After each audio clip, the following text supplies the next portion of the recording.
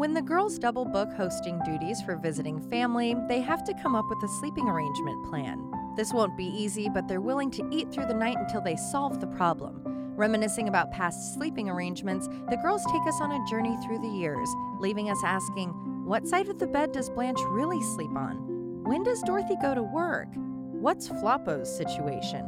All of that and more in today's episode, Bedtime Story. Shh. Thank you for the friendship. We've come so far and traveled wide. You're my best friends. I could never lie. I love when we party, dance and sing, and laugh just doing our thing. No matter the misters that come and go, I hope you know you'll always be my sisters.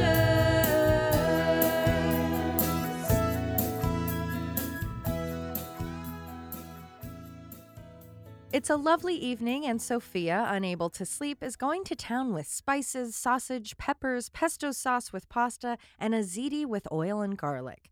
What, is she going on another walk in the morning?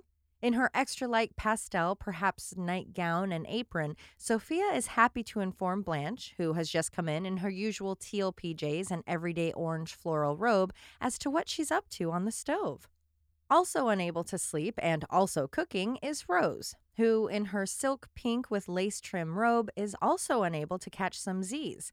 Coming into the kitchen, Rose is delighted by the smell of the place, not because of all of the dishes Sophia is preparing, but because of her chipped beef. Chipped beef is a type of salted and dried beef, kind of like sandwich meats, which can then be served with a cream sauce. I grew up with a form of this, not chipped beef, but cream tuna on toast. If I explained it to you, you'd probably gag, but if my mother made it for you, you'd probably love it. Coco, ever had chipped beef? Or creamed chipped beef on toast? I've always wanted to try chipped beef. That's surprising you haven't. Well, I first heard it called on a shingle, Uh-huh. so I was just not interested. Not after drawn that. to that. And just even seeing it on screen in this episode, it was it's an unattractive meal. When Sophia is offered some of Rose's dish, she's appalled, asking if she looks like Beetle Bailey. Beetle Bailey is a goof-off army private who has been the star of his own comic strip since 1950. Since blank on a shingle is a meal usually served in the army and consists of chipped beef and sauce, Sophia can't help but compare herself. Oh, look, it's Ellen. That's good. I'm going to remember that. If you have the desire, why retire? I like that. Bursting into the kitchen in her, almost white, bluish, or perhaps grayish with dark trim pajama and robe duo is Dorothy, and she has the most exciting news. She just got off the phone with Uncle Vito, which wasn't news to Sophia as she was already listening on the line. See, children, back when we used landlines, there was a little trick which would allow you to listen to the private conversations of anyone in your house. You want to hear what your mom is talking about with her friends? Well, from another room, very slowly and very carefully, pick up the phone. You may be able to be a little extra and push down on the little receiver hang-up button, and then you can lift it up in an even quieter fashion and have the phone already on your ear. If the other person didn't hear the click because you are so skillful, you can just listen away. But be warned, if you are in too small of a space, aka my childhood home, the voice could easily echo, especially when cordless models came out, and then you'd be busted. In addition to the phone call with Vito being news, he's also coming to town and he'll be staying at the house. This will be happening Thursday through the following Thursday, but there's an issue with Dorothy's plan of staying with her mother when Vito arrives.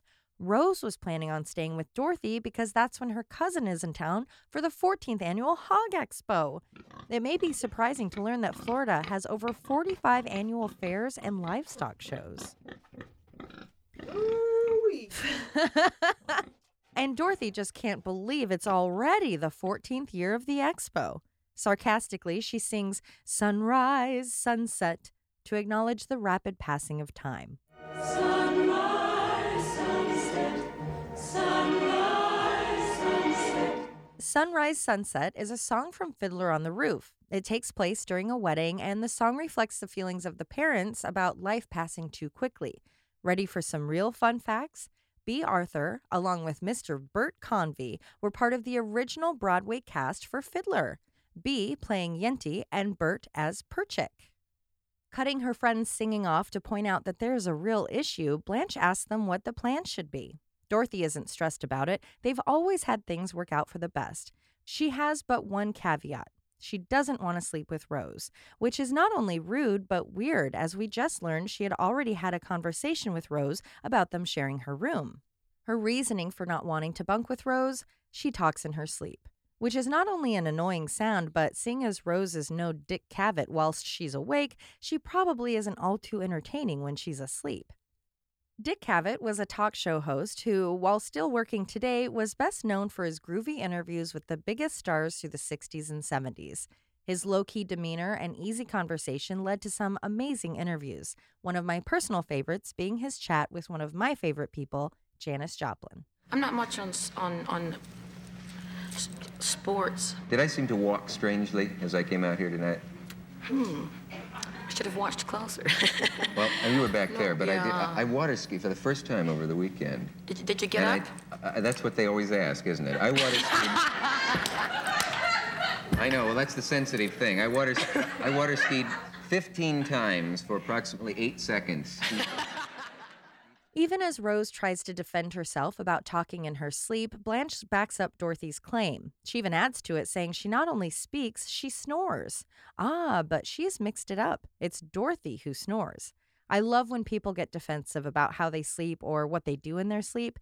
It's our most vulnerable position, and there's nothing we can do about our behaviors during that time. Additionally, we're asleep. We don't know what we're doing. Yet, if you tell someone they were snoring, they will almost definitely fight you about it. Snoring is caused by relaxed tissues in the back of your throat, which rattle when you're asleep. It isn't a health issue unless it leads to sleep apnea, but health issues can lead to snoring. So if you or your bedmate is a snorer, like my grandmother who once cleared out an entire hotel because of her snoring, they may be able to alleviate the noise via weight loss, not drinking alcohol, or simply sleeping on your side. Can you approximate your grandmother's snore, please, in a way that I could maybe enhance? Oh, yeah.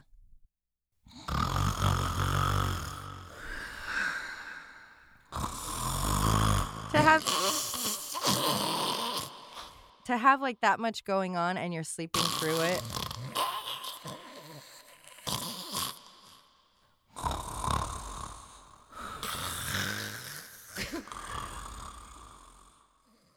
To prove to Dorothy how bad her snoring is, Blanche starts to use a metaphor, comparing it to the sounds of a drunken sailor in a sleazy motel after a night of boning. Forgetting she's using an example and not telling a personal story, Blanche slips into, "And then I had to wait around for the cab." For Sophia, it isn't about Dorothy's snoring, it's about all of them having their own quirks when it comes to bedtime. To prove it, she brings us to the first flashback of the episode. There had been a string of cold weather, and to make matters worse, the heater had gone out. This moment in the show may have been inspired by a real event known as the 1985 North American Cold Wave. After an unusually warm December, cold air was gathering in the polar region, building up pressure until it finally snapped, spreading abnormally and in some cases record cold temperatures. The size of the event meant even Florida wasn't immune, leading to a record low of 34 degrees on January 22nd. Desperate for warmth, Dorothy sneaks into the smallest room, home of the smallest bed, holding the smallest person, and curls up with her mother. Being half asleep, Dorothy's rustling triggers Sophia. Thinking she's talking to her late husband, Sophia tells Sal to take his shirt off so he doesn't get linguine all over her if they're going to fool around. Which also, there's so much there. Dorothy is about 4 times the size of her father. Sophia's saying that to her daughter. Sal would go to bed with pasta on his shirt. In my mind, it was like hanging out of his mouth. Yeah, I just pictured like on his shoulder and like his belly. She wakes up to noodles softly brushing her face. Ooh, I'm into that. You know how I feel about pasta. Yeah, I know. Horny for noodles.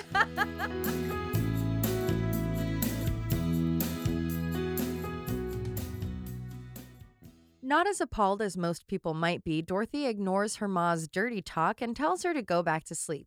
Now fully awake, Sophia sees it's her beautiful daughter who has come to her side for warmth and comfort, so she screams at her to get the hell out of there.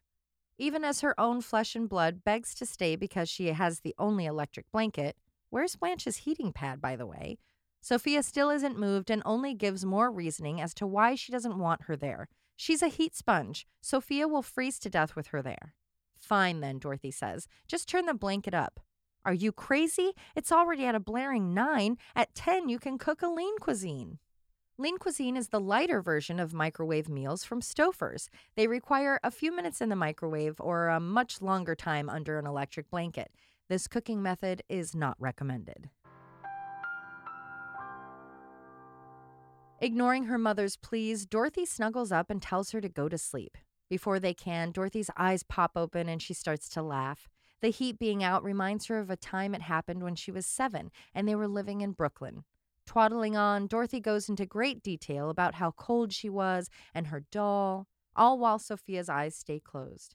Pushing the limits, Dorothy then starts to reenact her little girl voice, and in a moment I think most people have lived through with either a parent or family member when you think you're having a sweet moment and reminiscing, and they are totally annoyed, and like Sophia say, they want you to cut the crap. I love how perfectly Bea plays the hopefulness in her eyes about her mother engaging in the story, and then the total disappointment when she is shut down. Once again, they try to get back to sleep, but this time they're both interrupted by Blanche, who, in her brown fur-trimmed jacket, is also desperate to get in on that sweet, sweet electric blanket action. But her request is met with a choir of no from the Petrillo women. Begging to be under the blanket, Blanche goes on. She's never been so cold. Her bed has never been so cold. Both shocking, especially for a Saturday night. As soon as she crawls under the covers, Blanche hears a noise. Yeah, Sophia farted.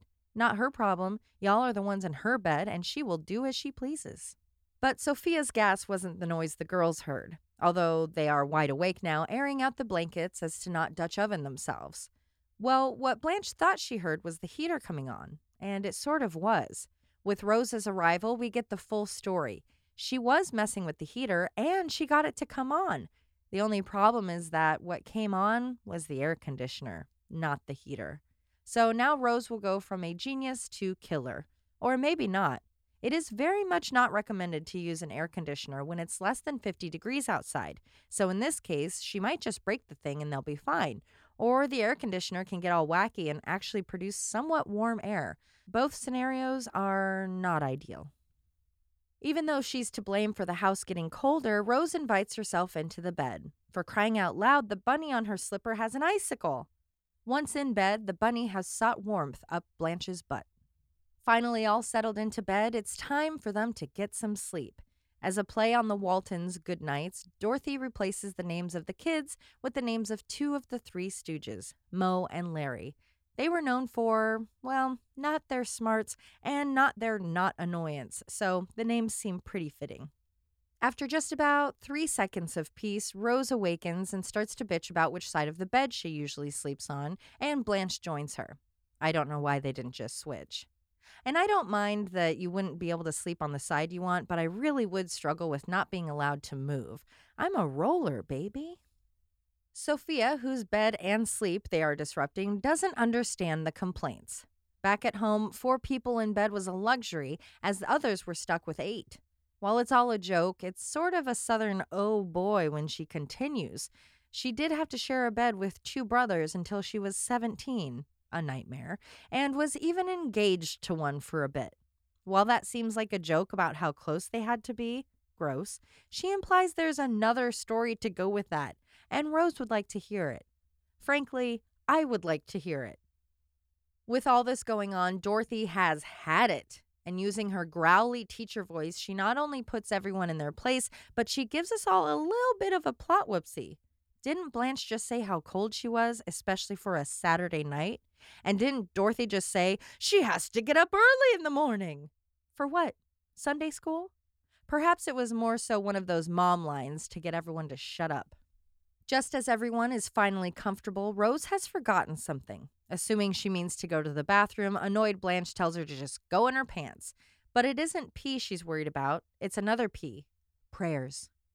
Getting on her knees by the side of the bed, Rose starts to pray. Praying they could all just get some rest, Dorothy tells her not to worry about it. Besides, God is so busy dealing with Pat Robertson, he could use the break. Pat Robertson is the shriveled sentient scab that has ripped vulnerable people off while hosting the 700 Club since the mid-1960s.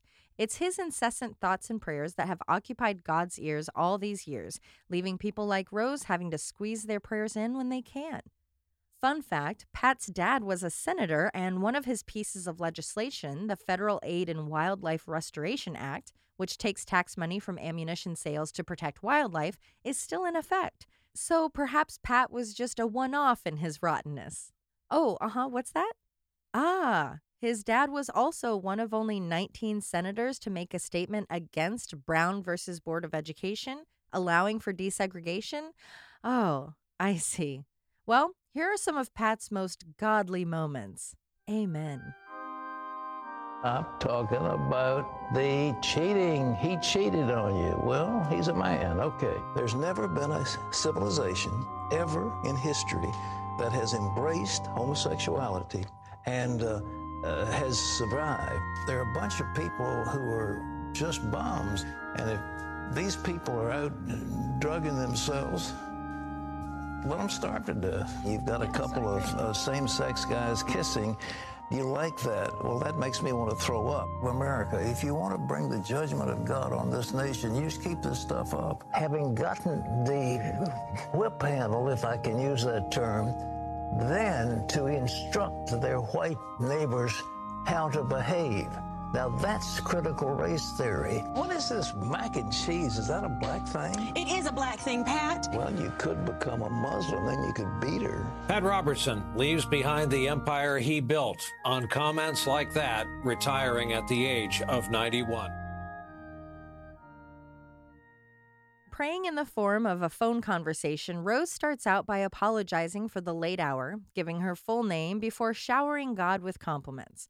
After letting out her own, "Oh God," out of disbelief, Rose tells Blanche to wait her turn.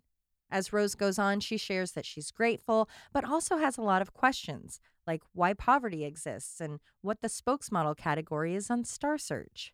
Star Search was a talent competition show hosted by Ed McMahon from 1983 to 1995.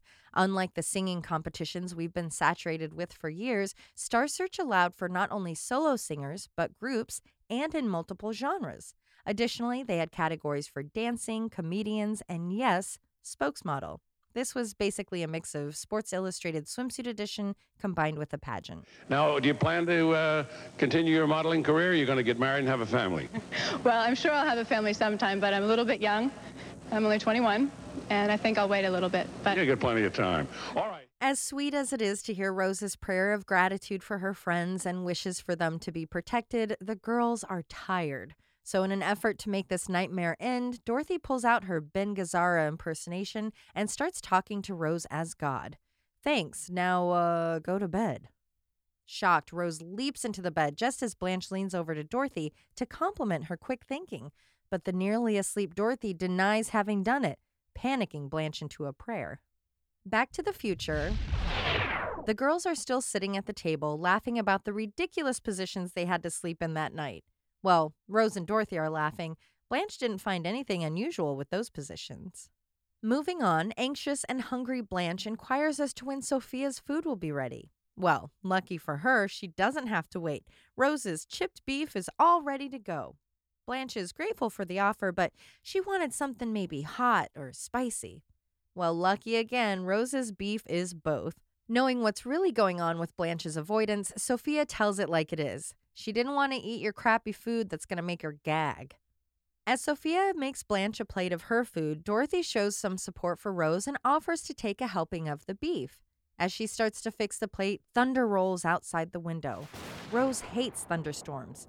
Perhaps she suffers from astrophobia. Astrophobia is the fear of thunderstorms, and according to Nationwide.com, it only affects about 2% of the population.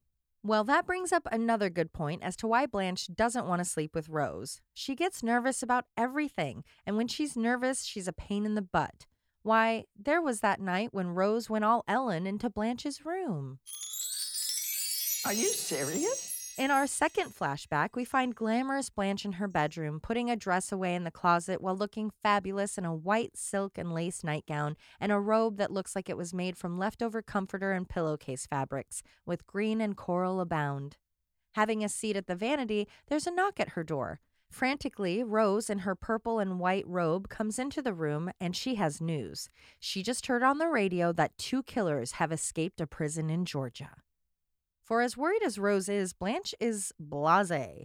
Why should she worry about some killers that escaped in a different state? For Rose, the answer seems obvious. We aren't from here, and we were drawn here, so those guys might do the same. As in, they're looking for eligible men, Blanche inquires. It's clear to Rose that Blanche isn't taking her or the situation seriously. So, like me having talked to anyone I care about, certain my existence is a burden, she apologizes and starts to leave. Blanche didn't even correct her when she said, "Sorry to have bothered you," something that would have caused my insides to squirm. But Rose can't carry on the act. She can't leave. She doesn't want to be alone. Murders have always scared her, like when she was younger and she heard about the St. Olaf slasher, the killer of scarecrows. There wasn't a St. Olaf slasher, but Minnesota was home to the weepy-voiced killer Paul Michael Stefani, who, from 1980 to 1982, killed 3 women and attempted to murder a 4th. Luckily, he was caught and sent to prison until his death in 1998. He wasn't a slasher either. He used physical attacks, stabbing, and drowning as his means of violence. He earned his nickname because he would call the police to not only admit his guilt, but plead to get caught with a crying or weeping voice. At the end of her rope, Blanche gives in and lets Rose stay. As Rose starts to get comfy, Blanche goes back to her vanity. It's time to pluck her eyebrows in the fashion of Miss Christy Brinkley. Christy Brinkley is a supermodel who not only had famous gigs with Sports Illustrated Swimsuit Edition and CoverGirl, but was in a very public and famous relationship with singer Billy Joel, who, yes, is known for having big eyes. And that baby Blanche is referring to is Alexa Ray Joel, born in 1985. She has followed in her father's footsteps and is now a singer-songwriter.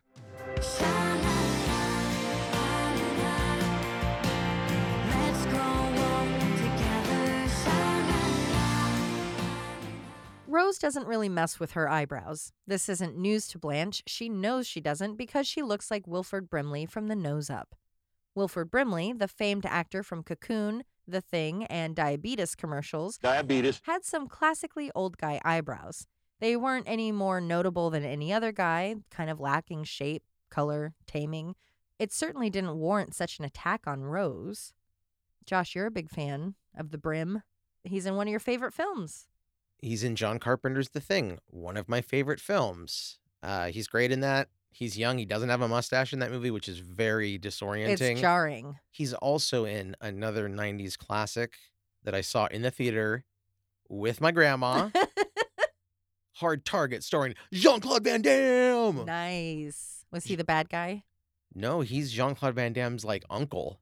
Oh. You see Wilford Brimley on a horse going all the way fast on a horse with a bow and arrow and like a house explodes behind him. It's a John Woo movie. It's John Woo's first American movie. So he went got nuts. all the stuff. Jean-Claude has a greasy mullet.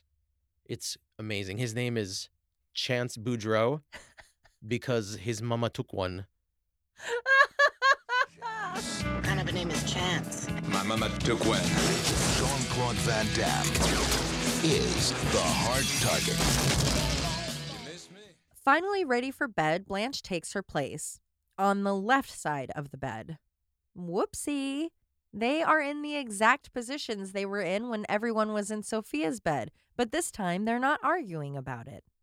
After being told to go to sleep, Rose starts to give thanks to Blanche, who has no interest as she simply wants some peace. Even with her light left on and her friend at her side, Rose is still tense and needs Blanche to tell her a story. Did she not hear how nannies raised Blanche's kids? I mean, I don't take her as the bedtime story type. Blanche hesitates at first, but once Rose nearly screams, "Make one up," she gives in. She starts with bears, which is rejected, as are pigs. Settling on elephants, Blanche continues. They were dolls who made Rose feel safe. Then, annoyed at Rose, they left and let the two convicts break in and murder Rose as she slept. This lack of compassion from Blanche leaves Rose terrified. Throwing the covers off, she runs to the closet, hiding from the pretend story.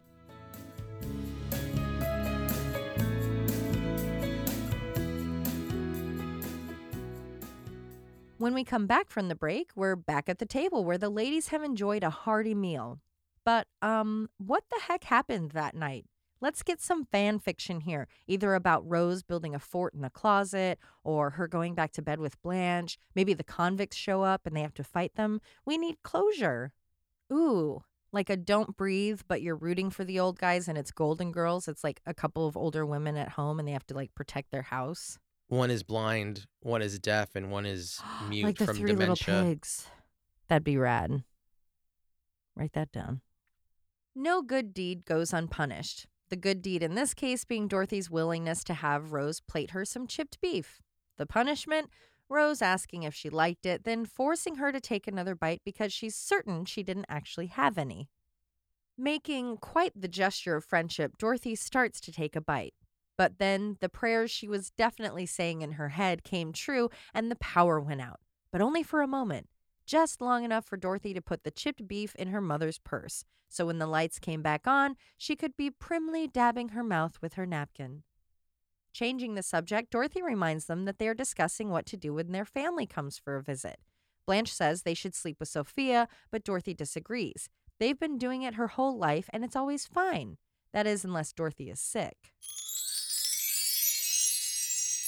In our third flashback, we find Dorothy in her bed, Sophia watching over her. The sad transition music is playing, so you know things are serious. Dorothy has bronchitis and needs her medicine. Luckily, her fever has broken. Since Sophia can't read the small writing on the prescription, she asks Dorothy to do it, 2 teaspoons every 6 hours. But Sophia disagrees. Does this mean she's been giving Dorothy the wrong amount of meds? I wouldn't be so dismissive, Sophia. Pharmacists have to take 2 years of undergraduate classes, followed by a 4-year program to earn their Doctor of Pharmacy degree, so they are kind of doctor-ish. As the ladies quarrel over the medicine, Sophia can't help but be annoyed at Dorothy's bad patient behavior. But perhaps she's more annoyed that she's been sitting in a chair for 3 days worrying about her baby girl. It's not like she was watching her all those hours just to paint her portrait. Mumps, chicken pox, whooping cough, rubella. Dorothy's had it all, and Sophia got her through it all. Rubella is an infection that is accompanied by a sore throat, mild fever, and a rash that starts on the face. The name rubella is Latin for little red, so I highly doubt their cleaning lady had that name. Pretty neat that most of those things are gone thanks to vaccinations and science. In the timeless mother-daughter dance of acting out, then acting hurt, the prickly Dorothy has made her mother feel unwelcome. So, dramatically, Sophia, in her floor-length yellow housecoat, starts to make her way to the door, waving her hands and shaking her head. Not wanting to hurt her mother's feelings or to be left alone, Dorothy, in her floor-to-throat-length white nightgown, uses her words and physical strength to bring her back. That was the other funniest moment of the episode. It was Sophia's physical comedy. Yes. Her waving of her hands. That slow walk across the room, her eyes are closed, the head is shaking. Oh my God. I love what you said, if you ever did that to me, or if you ever walked out of a room like that, oh boy. Oh, so much trouble. I would know I was in trouble. Silent, arms waving from behind. Yuck. And it's true. She's like absolutely faking, being like, oh, fine, I'm not wanted. It's such a dance. And I think every mother-daughter has that. I think a lot of relationships have that where you just develop these habits and it becomes your tango. And it's like, okay, I know I pushed too far being upset. So now she's going to act like she's mad and leaving, which just means she needs to be validated with love. So I'll make sure she knows. And that's life. A liniment is just a pain-relieving ointment, usually oil-based, such as the one Sophia used on Dorothy when she had colds as a child, made with cod liver oil, garlic, petroleum jelly, or Vaseline, and parsley. Everything had its purpose, except for the parsley. That was just for the presentation. Mrs. Doolittle, Dorothy's doll from the first story, makes another appearance as she was the guinea pig for Sophia's tincture. To show Dorothy it was safe and wouldn't hurt, Sophia would first rub some on the doll. This would bring Dorothy out from hiding, and she would take the medicine. This soothing story of love being told by Dorothy in the chair has lulled Sophia to sleep, who happened to have laid down on the bed.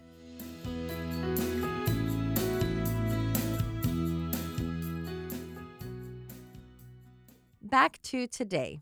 Sophia greets us with an "oh boy" as she defends herself for falling asleep while taking care of Dorothy. She says that she was using her eye resting trick, which she used on Sal, but it only worked half the time because, oh boy, men are built to not care if you are awake or not. Oh honey, husband or not, consent. This is not something America's doctor, Art Uleen, taught when he made his many appearances on The Today Show, Tonight Show, or Mike Douglas Show. He was there to give medical advice, usually related to one of the many nutrition and diet books he wrote. On today's health, rosacea, a skin condition that afflicts about 5 million American adults. Dr. Art Uleen is in our Burbank studio this morning with some advice on how to recognize and treat it. Good morning, doctor. Though there's no cure for rosacea, early therapy is important to prevent the scarring and nodules that can develop if it's ignored. If you have severe acne-like sores that don't respond quickly to therapy, I'd recommend that you see your family doctor or a dermatologist without delay. Mary Alice? As Dorothy wraps up her story, complaining about having had to sleep in the chair all night after Sophia fell asleep in the bed, we're all left wondering, hey, why didn't you just crawl into the other side of the bed? And wasn't this supposed to be a story about how you and your ma slumber party so well together? Blanche doesn't have those questions, though. She has a comparable story of pain. No, she didn't sleep in a chair, but on a wooden bench at a train station. Sophia is only half shocked at Blanche's statement. She knows she'll do it anywhere. Laughing off the confusion, Rose reminds her that it was the time that they were taking the train home from their friend Edna McCartney's funeral. This is shocking news to Sophia. She didn't know Edna was dead. Now that $1 she sent in the chain letter will be gone forever. A chain letter is nothing more than a pyramid scheme on paper. While nowadays our scams are done via phone calls, DMs asking for your Cash App, and emails, but before we had those things, it was letters. The usual setup would be that a list would appear on a letter. You were to send money to the people on the list, then send out the same list, replacing your name at the bottom so you could become the recipient of money. But according to crimesofpersuasion.com, about 95% of participants never saw even $1, so don't fall for it. Or the panty one. Panties? Many times in my life, I was sent a chain letter from friends, and it was for panties. So instead of sending $1, you were supposed to go buy like a nice pair of underwear, like in between lingerie and like everyday panties, and then send that to the person. So then you were supposed to get like 12 new pairs of panties. Did that work? I always threw them away. I didn't care. I always threw the letters away. After hours on a train, the girls had finally made it to the Apalachicoby station just in time for their transfer to the Miami train. Greeting the train station manager, Dorothy asks what track they'll find their train. Well, a fun fact for that station, they only have one track, but it's called number 19. It's a great conversation starter for those waiting for their trains and those waiting for tornadoes to strike. And I'm sorry, I know that that's too soon, given everything that's going on in Kentucky and the surrounding areas. If you would like to help those affected by the December 11th storms, you can do so by visiting Feeding America, GoFundMe, or you can Google Team Western Kentucky Tornado Relief Fund, where monies will go directly to the hardest hit communities.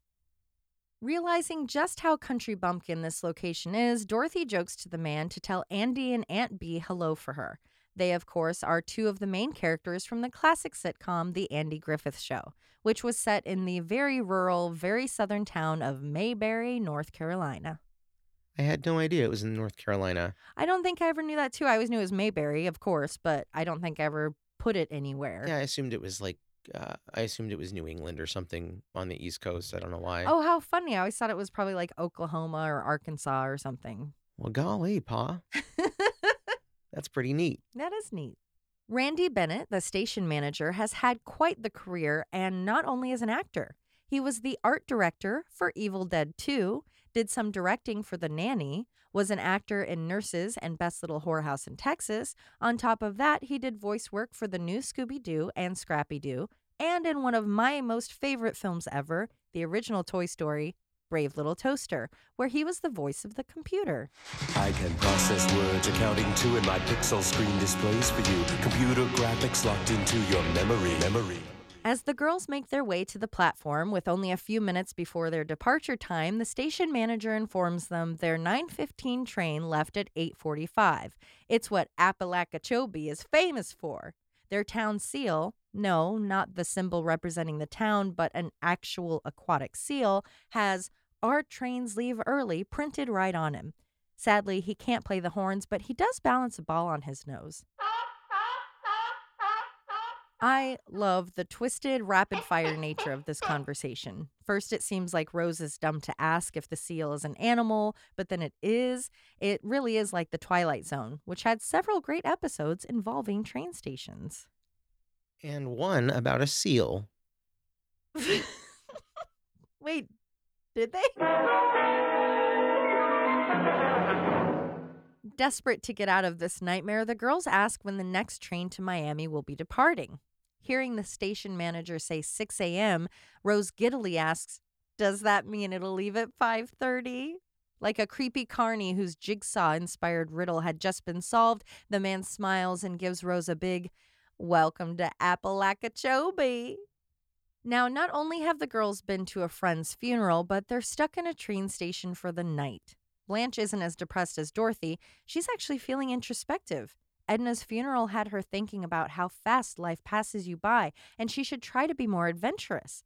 Dorothy can't fathom what that would even involve, seeing as the Kama Sutra had to create a supplement just for Blanche. As previously discussed, the Kama Sutra is a book of sex positions most look impossible or unpleasant. Gmail us.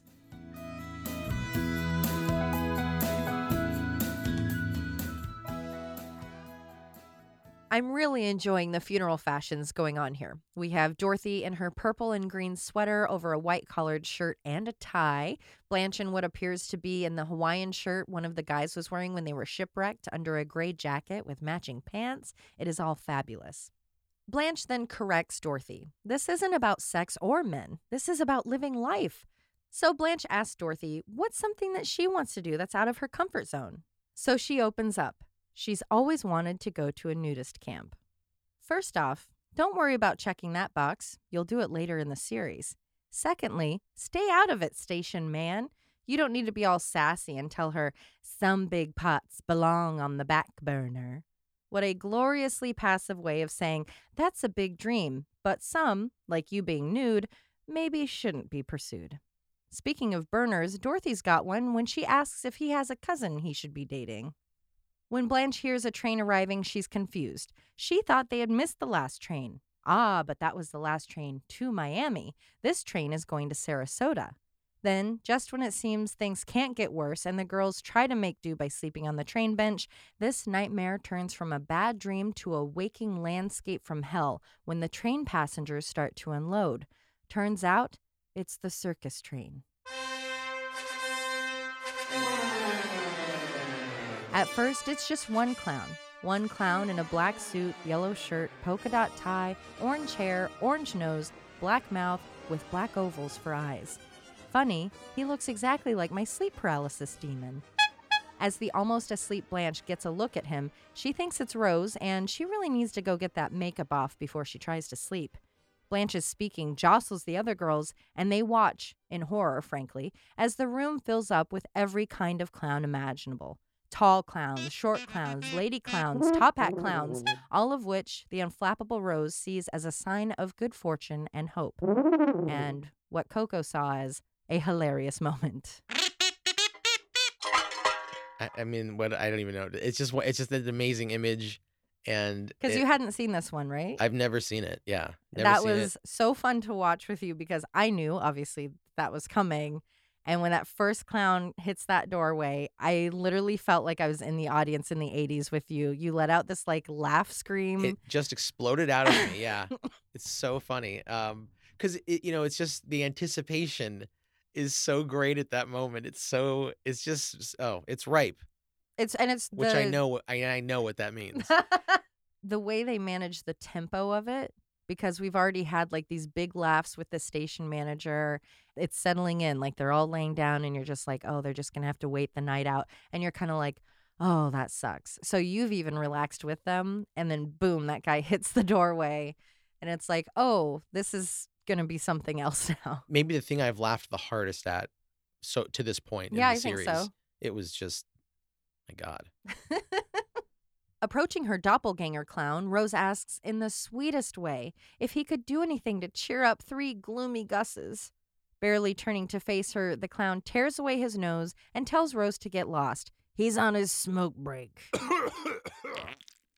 Playing the clown is an uncredited Charles Bouvier. Acting through the 80s and 90s, Charles had a handful of roles in some classic programs, such as Coach, Married with Children, Melrose Place, Knots Landing, Family Ties, Beauty and the Beast, Mr. Belvedere, Night Court, Hill Street Blues, MacGyver, Falcon Crest, St. Elsewhere, and Taxi. He'll also be back with the girls in 1993 as Mr. Fisk on Golden Palace. Coco, you might know him as Thurman from the 1992 low-budget monster film Seed People. Have you ever heard of this film?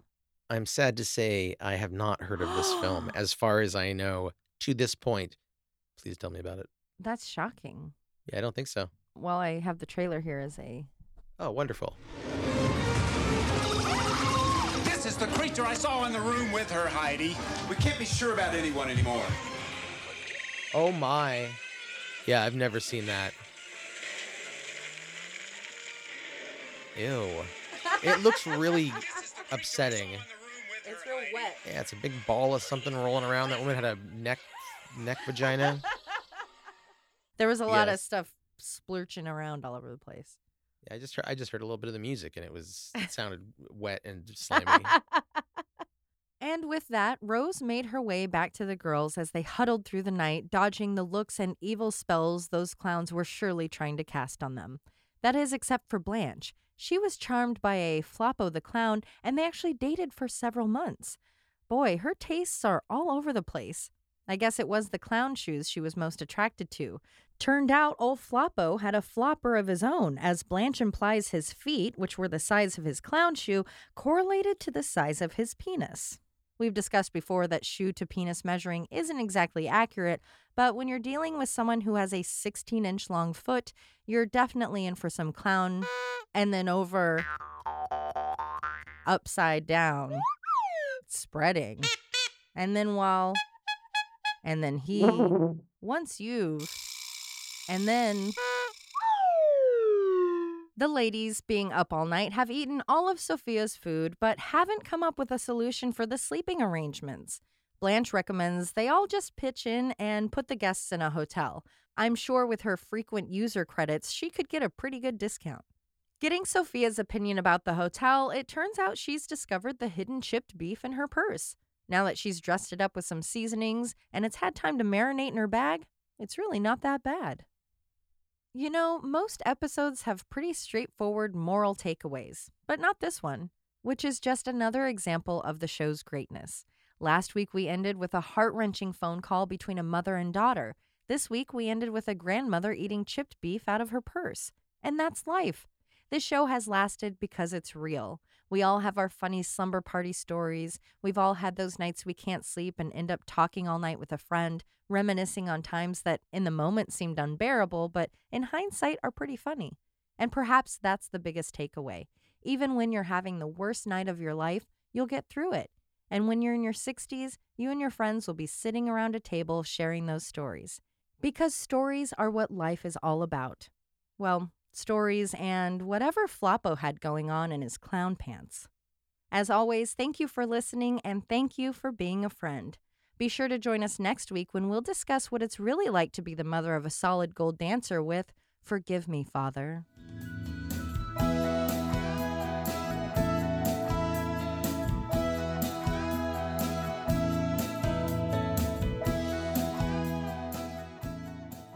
Coco, did you ever listen on other phones? Yeah. Nothing interesting ever happened. Never. It was just my mom talking to her work friends. So boring. So boring. My mom's a real dork.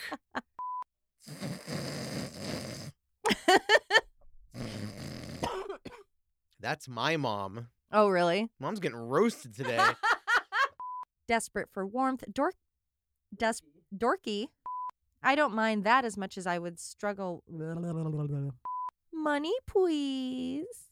You chipped your beef. Ah! I didn't like that.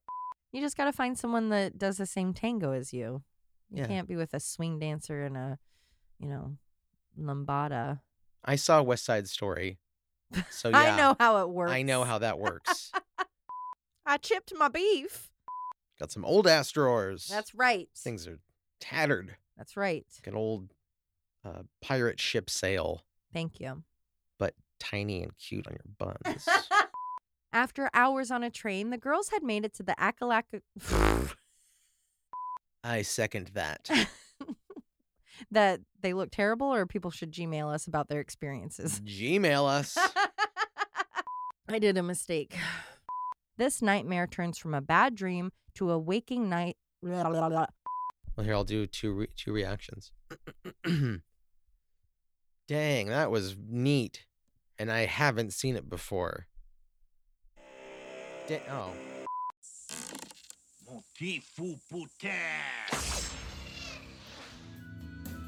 Always Be My Sisters is written, hosted, and created by Alicia Holland. Produced and edited by Josh McCullough. Always Be My Sisters is a Cascade Media production. You'll always be my sister.